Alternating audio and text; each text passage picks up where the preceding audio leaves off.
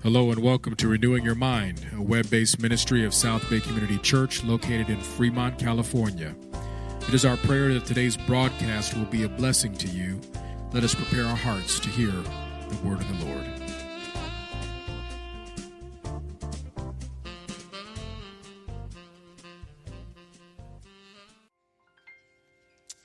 Good morning, family.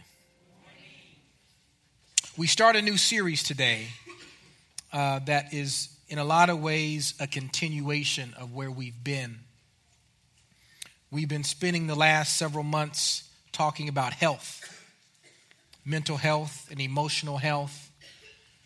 And as we begin this new series on stewardship, it's really trying to get down to where the rubber meets the road of how we live out these lives, how we understand how to arrange our lives in such a way that the priority of the headship of Christ manifests itself in our day-to-day life. We are also today dressing casually. I see many of us got the memo about the jerseys. And, you know, there is nothing wrong with finding opportunities to have fun and rejoice.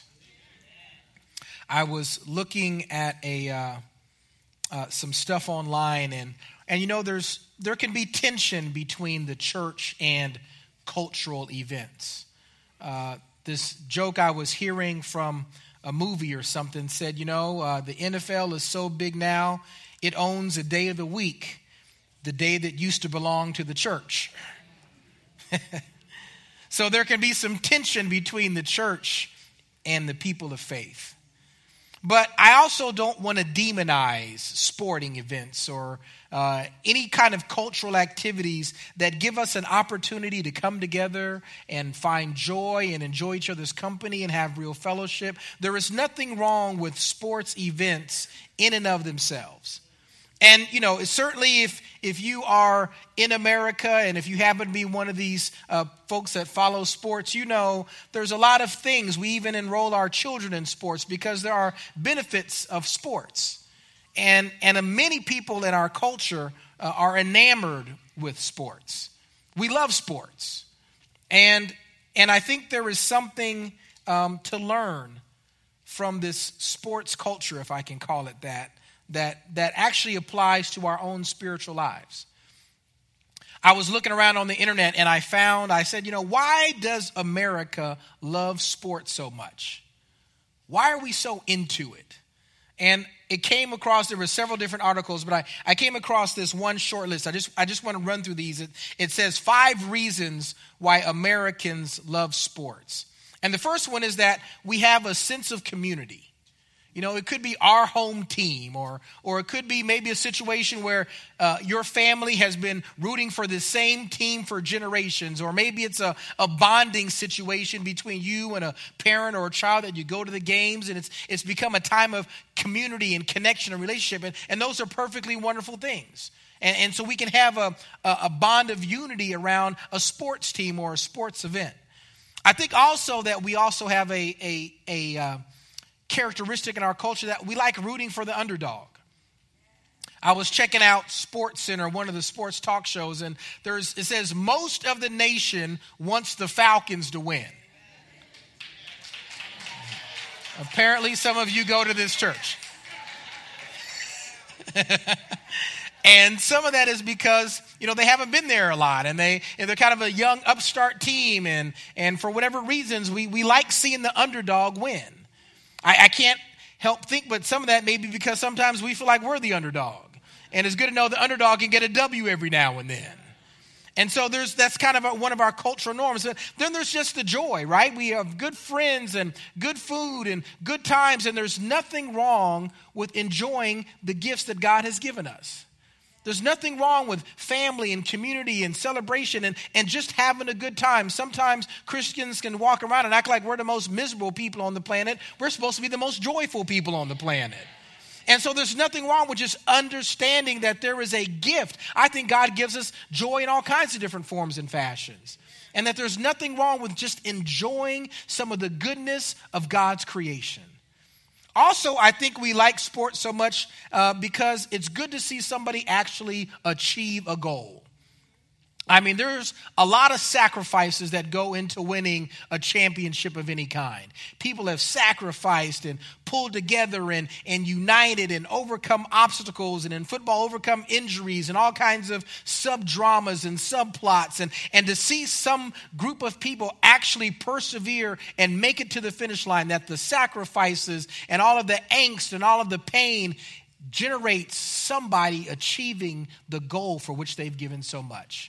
It just gives us hope that, if we can persevere, we can make it through, and there's chances that we can achieve our own goals. And then the last one that they listed was, we just admire excellence. I mean, these athletes do things that we just can't do. I mean, not just football. Again, you've got gymnasts and all kinds of other sports, basketball, baseball, all these other sports. They do amazing things with their bodies. Things that this body just was not apparently designed to do. And so you can see them doing these amazing feats and having this incredible agility and strength and balance. And you say, wow, it's just good to see somebody do some things that I know I'll never be able to do. And we just admire, we appreciate excellence. And so it's logical that we would kind of develop a national culture of this sports thing. And even outside of America, certainly you go outside of America, soccer and cricket and all these other sports, they've got the same kind of mania around it. And the true sports person is known as a fan, right? Which is short for fanatic. A little fanatical. And the definition of fanatical is very straightforward. I think it's very descriptive. It says, a person filled with excessive and single-minded zeal. Means we're a little over the top.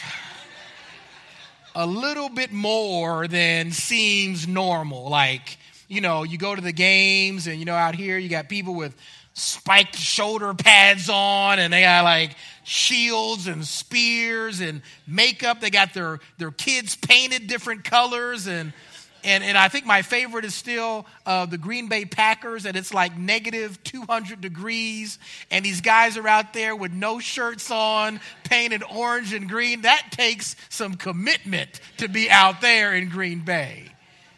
And so it's a little more than I think is probably normal, but that's what fans do.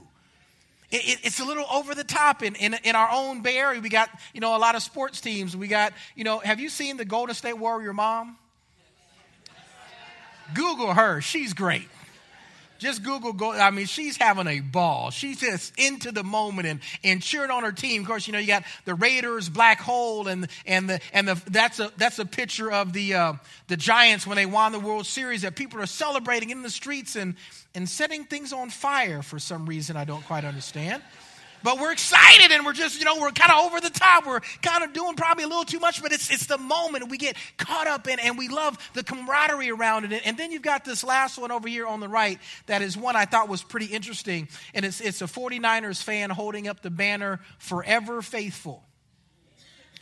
And if you're a Niners fan right now, it's a good time to be faithful.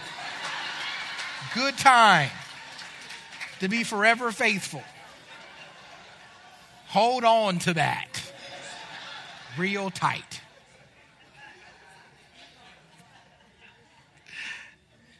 But, I was struck as I was just kind of looking up images of fans. And that one caught me in particular. Because it made me think, now that's maybe an interesting point there. I just thought it was interesting that they would use the term faithful for a sports team. And again, now I'm not on the bandwagon that says sports are evil or sports are bad or you can't be a Christian and love sports. I don't think that's true at all. But it just was interesting that they chose the word faithful. And when I thought about it some more, I said, I think that's the dividing point. Because there is a difference between being a fan and being a player. There's a different level that's required to be on the field as opposed to in the stands. And it made me stop and think, in this Christian game, if I can call it that, in this Christ-following arena, you can't be in the stands. You got to be on the field. God doesn't want us to just be in the background waving banners saying, "Go Jesus." That's not good enough. He wants us down on the gridiron, running the plays in the trenches, seeing our way through to the victory. And let me give an example. If you got your Bibles open, turn over to Luke chapter 5. I just want to set this up and show you that I'm not just making this up. In Luke chapter 5, Jesus has been doing his ministry. He's been out doing amazing things and healing people, and people are following him. And it gets to this part of the story where he's about to call his followers. And it says in verse 1 of chapter 5, "One day Jesus was standing by the lake of Gennesaret. The people were crowding around him and listening to the word of God." And then it goes on and says he saw Peter and some other folks at the water's edge. And as he went out there, he got into the boats, and they'd been fishing all night. They were really tired. They knew there was nothing out there, but they trusted Jesus. They followed him back out there in the daytime when fishing is usually horrible. They caught an amazing amount of fish. They come back. They say, "God, we're going to follow you. Jesus, we're going to worship you. We'll follow you." And in verse number 4, it says, "When he had finished speaking, he said to Simon, 'Put out in deep waters, let down the nets for the catch.'" He does this. Get down to verse 11. Jesus said to Simon, "Don't be afraid. From now on, you will fish for people." So they pulled up their boats on shore, left everything, and followed him. Now, I want you to understand this picture. It was amazing when we went to Israel. You're sitting at the Sea of Galilee, and you're right on the edge of the ocean, of the sea, and it's kind of this slope going uphill. So you've got this kind of amphitheater situation, right? So all the coastline is packed with people as Jesus is standing on the edge teaching. And they're like, "Yes, Jesus, you speak with authority. You speak with power. Yes, we believe you. Go, Jesus. We want to follow you. We want to be with you." And Jesus says, "Yeah, but not all of you are really with me." And he starts calling people out of the crowd to be his followers. And I just had this image that he saw the crowd and he thought the fans were okay, but not all of them are ready to get on the field with me. He wants us to be more than just fans. He wants us to be followers. So I made up a new word, Fan-ollower. Fan plus follower, Fan-ollower. See, because I think we lose some of that when we think about being a follower of Christ. It's not just about doing the things that God wants us to do. It's about bringing some of that enthusiasm, some of that energy, some of that joy, some of that celebration into the walk with Christ. We are both fans and followers. He wants both of it. It's not this miserable, woe is me, Jesus don't let me have no fun kind of following. It's the excitement, the zeal, the enthusiasm, maybe even being a little over the top for Jesus that he wants us to be. Focused in on what it means to be a child of God and living it out with all the robustness that we bring to a game. I mean, it's kind of interesting. I don't think there's anything wrong with following sports, but when I'm a bigger fan of a football team than I am of Jesus, there's a problem in my life. When I spend more time celebrating touchdowns than I do rejoicing in the fact that the word of God applies to me and he has set me free, I got my priorities backwards. He's calling us to take that enthusiasm and the zeal that we see in sports, but just remember, those are just reflections of the celebration that we have with our Father in heaven. I want to tie it back to the football framework again and say that there is something in here that speaks to what Jesus, I think, is calling us into. Super Bowl is today, and all these teams have been battling and fighting and struggling. We're down to 2 teams left. And do you know what the Patriots and the Falcons are playing for today? What's it called? Lombardi Trophy. Vince Lombardi, considered by many the greatest football coach that's ever lived. He's so good, the trophy's named after him. And so he is the one that is considered to be the sage, wise man of football. And he's got some incredible quotes, not just about football, but also about life. I want to give you one of these quotes. It says, from Vince Lombardi, it says, "The quality of a person's life is in direct proportion to their commitment to excellence, regardless of their chosen field of endeavor.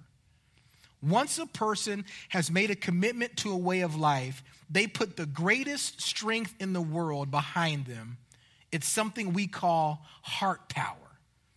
Once a person has made this commitment, nothing will stop him short of success." It's a wise saying. And actually, interestingly enough, it's one of the slogans from the Raiders, I think, commitment to excellence. And I wonder, do we live our faith life with a commitment to excellence? I mean, to be the best version of us that we can possibly muster. Let me go back to our original scripture, the one that we started with from Paul about 1 Corinthians, because this is exactly what I think he is speaking into. Listen to what he says in verse number 25. He says, "Everyone who competes in the games goes into strict training. They do it to get a crown that will not last, but we do it to get a crown that will last forever." He says, these athletes are amazing. They got 1% body fat. They don't eat anything but good stuff in. They have amazing discipline on how they spend their time and all the preparation and all the sacrifices that they do. And they are dedicated. They are committed to being excellent for something that is only going to last a little while. Case in point, who won the Super Bowl in 2002? You have no idea. And don't care. And next time this year, you'll have trouble remembering who won this year's Super Bowl. It's just fleeting. It passes away. And he says, now, if we can learn from the athletes that they put all of their heart and mind and soul and effort into winning a championship that is only going to be around for a few number of weeks, how much more should we be committing the best of ourselves for something that's going to be eternal? How committed should we be to living into something that will last forever? And then he says, so therefore, I don't live my life running around aimlessly. I don't spend my time beating the air for no point. I strike a blow to my body to make it my slave. That means I have to sacrifice. That means I can't respond to every whim and every thought and every desire. I make my body a slave so that I may be fit for the calling of Jesus on my life. I don't think we understand how serious Jesus is about this walk. He wants a commitment by us. He wants us to desire excellence in how he has made us. He wants us to live our potential out to the full that he may be glorified more fully in us. And I think, again, being an athlete is just a glimpse of what excellence looks like in the physical. And he has that same design for us in the spiritual. How do we do that? What does that look like? I want to give you 5 thoughts, 5 verses that I think just reinforce this. These are not the official ones, but when I thought about taking the enthusiasm, the little over-the-top enthusiasm of a fan and the obedience and the sacrifice of a follower to become a fan-ollower, these are some of the verses that came to my mind. The first one is, be unashamed. Be unashamed.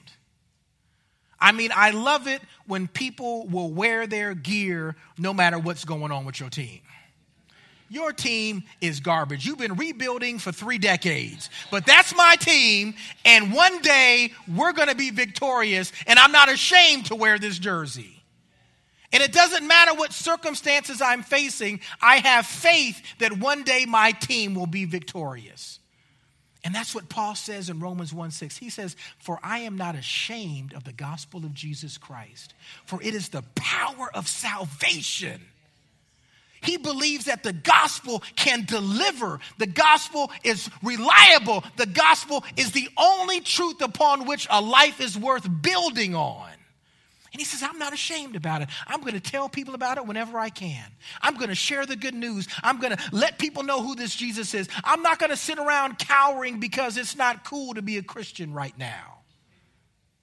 I'm not gonna not find ways to allow God to use me and allow me to find ways of sharing the gospel, sometimes even if I don't even say anything. See, because you don't have to walk down the cubicles in your job bopping people on the head with Bibles as you go down and let them know you're a Christian. Maybe you could just tell them you're willing to pray for them. Maybe we could just give them a word of encouragement. Maybe we could just let our lives and our hearts and our caring for people demonstrate that there is something different that they receive from us than anybody else that they know. And allow God to open the doors. And when he does, walk through them boldly saying, oh, there is some good news I want to tell you about. There's somebody I want you to meet. And it doesn't have to be pushy, but it's not that we're sitting back so afraid to speak the name of Jesus that it might look like we're ashamed of him. Number 2, 2 Timothy says, fan into flame the gift of God. Use your gifts to serve.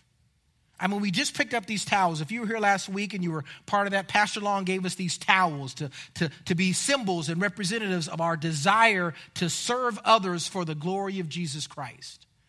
And if you know the word, you know that when you became a follower of Jesus Christ, he promised, he guaranteed that you have at least one gift custom made for you that he is going to use to allow you to be a witness to his glory and his power.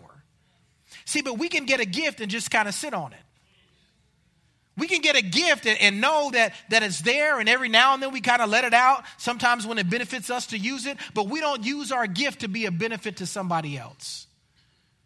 We can be too reserved, but God didn't give you that gift for you. The point of a spiritual gift is to allow the Spirit of God and the power of God to get in you and spill out of you to flow into somebody else's life. The fruit of the Spirit, the gifts of the Spirit are designed for you to become a vessel of God's distribution of love and grace and mercy and peace and joy and hope in a world that is so desperate to know that God is there and cares.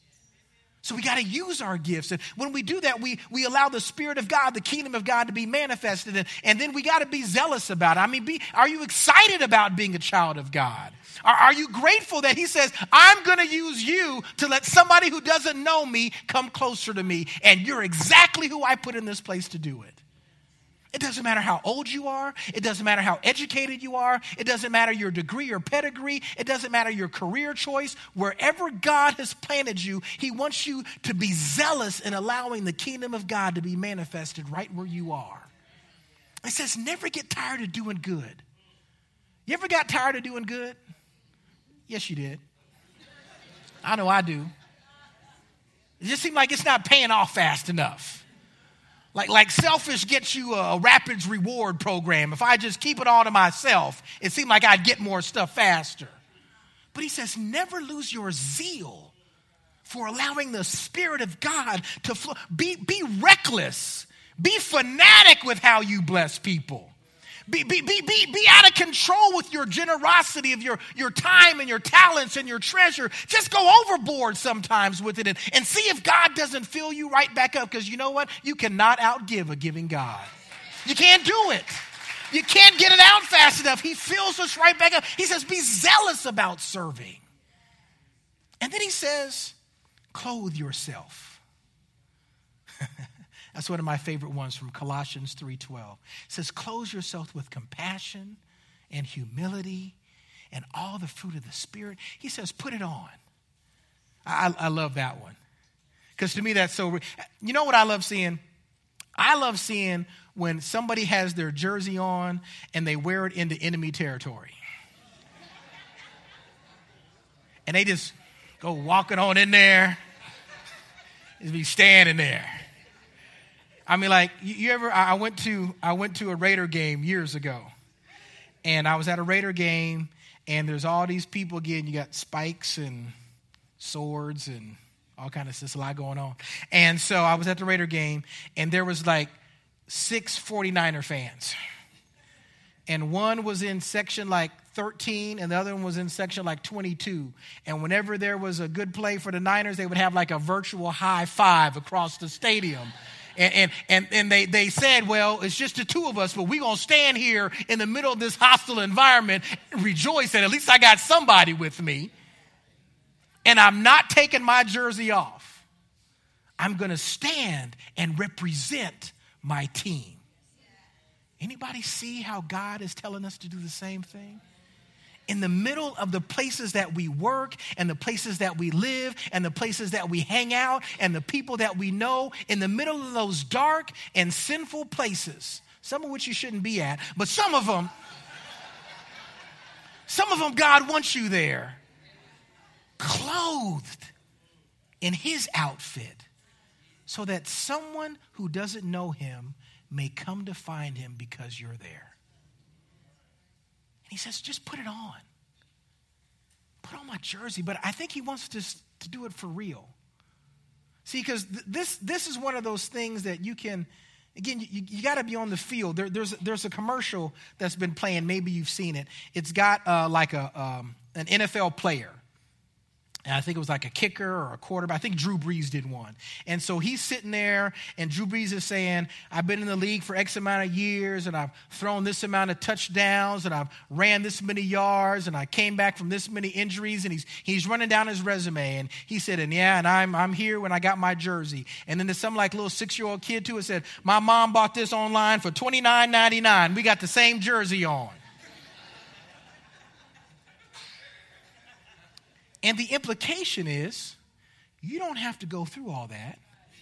Just put the jersey on. But Jesus don't want you to just put the jersey on. See, that's exactly what nominal Christian means. See, I can wear the jersey. I can come to church. I can sing some songs. I might even help somebody out and throw a couple of bucks in a little tray as it goes by. But I'm a believer in name only. Nothing in my life. I'm not sacrificing myself. I'm not killing my flesh. I'm not beating my body back to become obedient, to become excellent, to live in my gifts. I just got a shirt on because I got it and it was pretty cheap to get. But God is saying, no, I don't want you to just be a fan. I want you to be a follower. I want you to be all in. I want you to be committed. I want you to desire, and I want you to clothe yourself in the real me. I want you to clothe yourself in not your own made-up way of being, but living out of the understanding of who I have called you to be. I want you to die to yourself that I may more fully live into you. I want you to rejoice in your weaknesses because it gives me a chance to be strong through you. I want you not to be so angry that you have limitations on your life because your limitations remind you that you're dependent on me. I want you to clothe yourself with humility and cry out that you need a Savior who can do more for you than you could ever do by yourself. Last one. I think a fan-ollower is unashamed, is using their gifts, is zealous, is clothed with the character of Christ, and is committed to building the family of God. Committed to it. I think in America, we have a case where our faith has become too much like a consumer product. That I show up to church when I need me a pick-me-up. And I'm so blessed when people say, your sermon spoke to me today. That was a word from God that I needed. Praise God for that. Praise God that he can use broken jars of clay to speak to his people. But all I'm saying is that the only time we come to church, it shouldn't be to be in a receiving posture. Sometimes I'm coming to give. Actually, most of the time I'm coming to serve. I'm coming to be in the presence of my God and to see how he might use me in this situation, or how he may be sending me out to serve him outside these other places I go. But I'm building the community of God. I'm committed to these wonderful people that God has placed around me. I'm committed to your growth just like I'm committed to my own.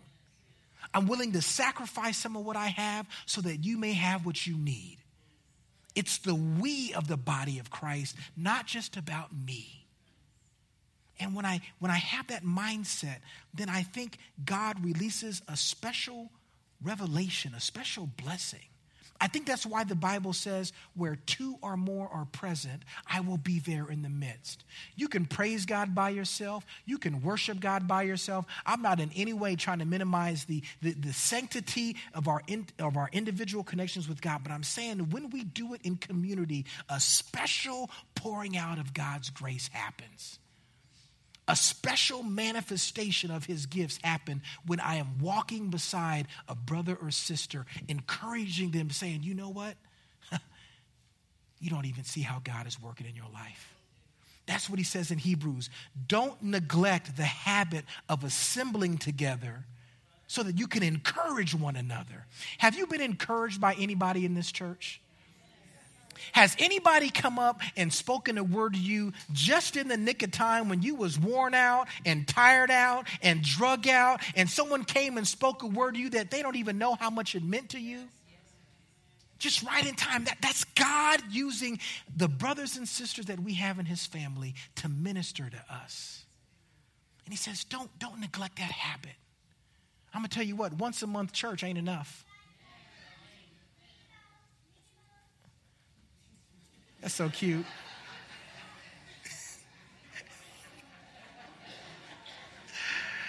Praise the Lord for the ministry of Mickey Mouse, Father.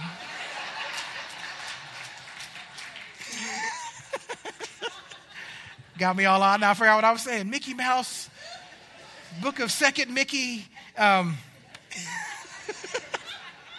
What I was saying is that God gives us this wonderful gift of family. And that we have the ability to love one another well. To remind each other that the Spirit of a living God dwells inside of you. Even when you're surrounded behind enemy lines. Even when you've stumbled and made some mistakes. Even when you're not ready, you feel like, to be used by God. God will send his brothers and sisters, his children, to remind you that you're the apple of his eye. That you are to die for. That he loves you more than you can ever imagine. So I pray that today, as we go off and celebrate the Super Bowl and celebrate the joy of the day and the good food and the friends and the family, that we are reminded that this is only a dim reflection of the joy that we have from Christ. See, and Paul gives us a word of conviction here at the end of this scripture. He says, let me get it. He says, after I have preached to others, I want to make sure that I will not be disqualified for the prize. I mean, wouldn't it be horrible? I remember that movie Left Behind? I think I was just going into ministry when that movie came out. And I don't know if you remember that movie, but the pastor was up there preaching, and his whole church went to heaven, and that brother was sitting there like this.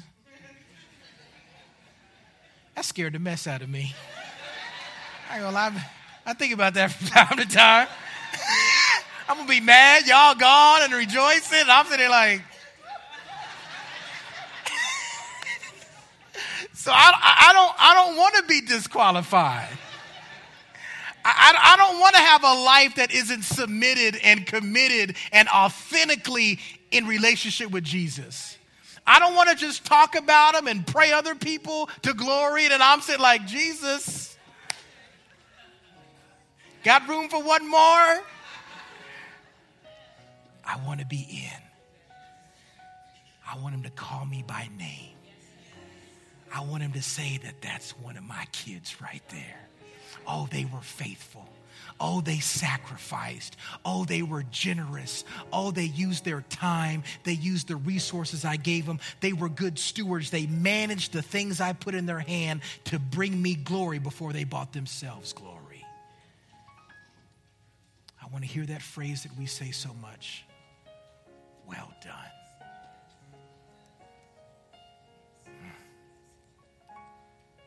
I want him to look at me and say, well done, my good and faithful servant. But you know what? I think you got to be on the field to do that. I think you got to be on the field to receive the blessings that God wants for you. I don't think he wants us in the crowd waving the banner, saying the words. I think he wants us on the battlefield with him, that he may protect us and guide us and lead us to the victory that brings him glory.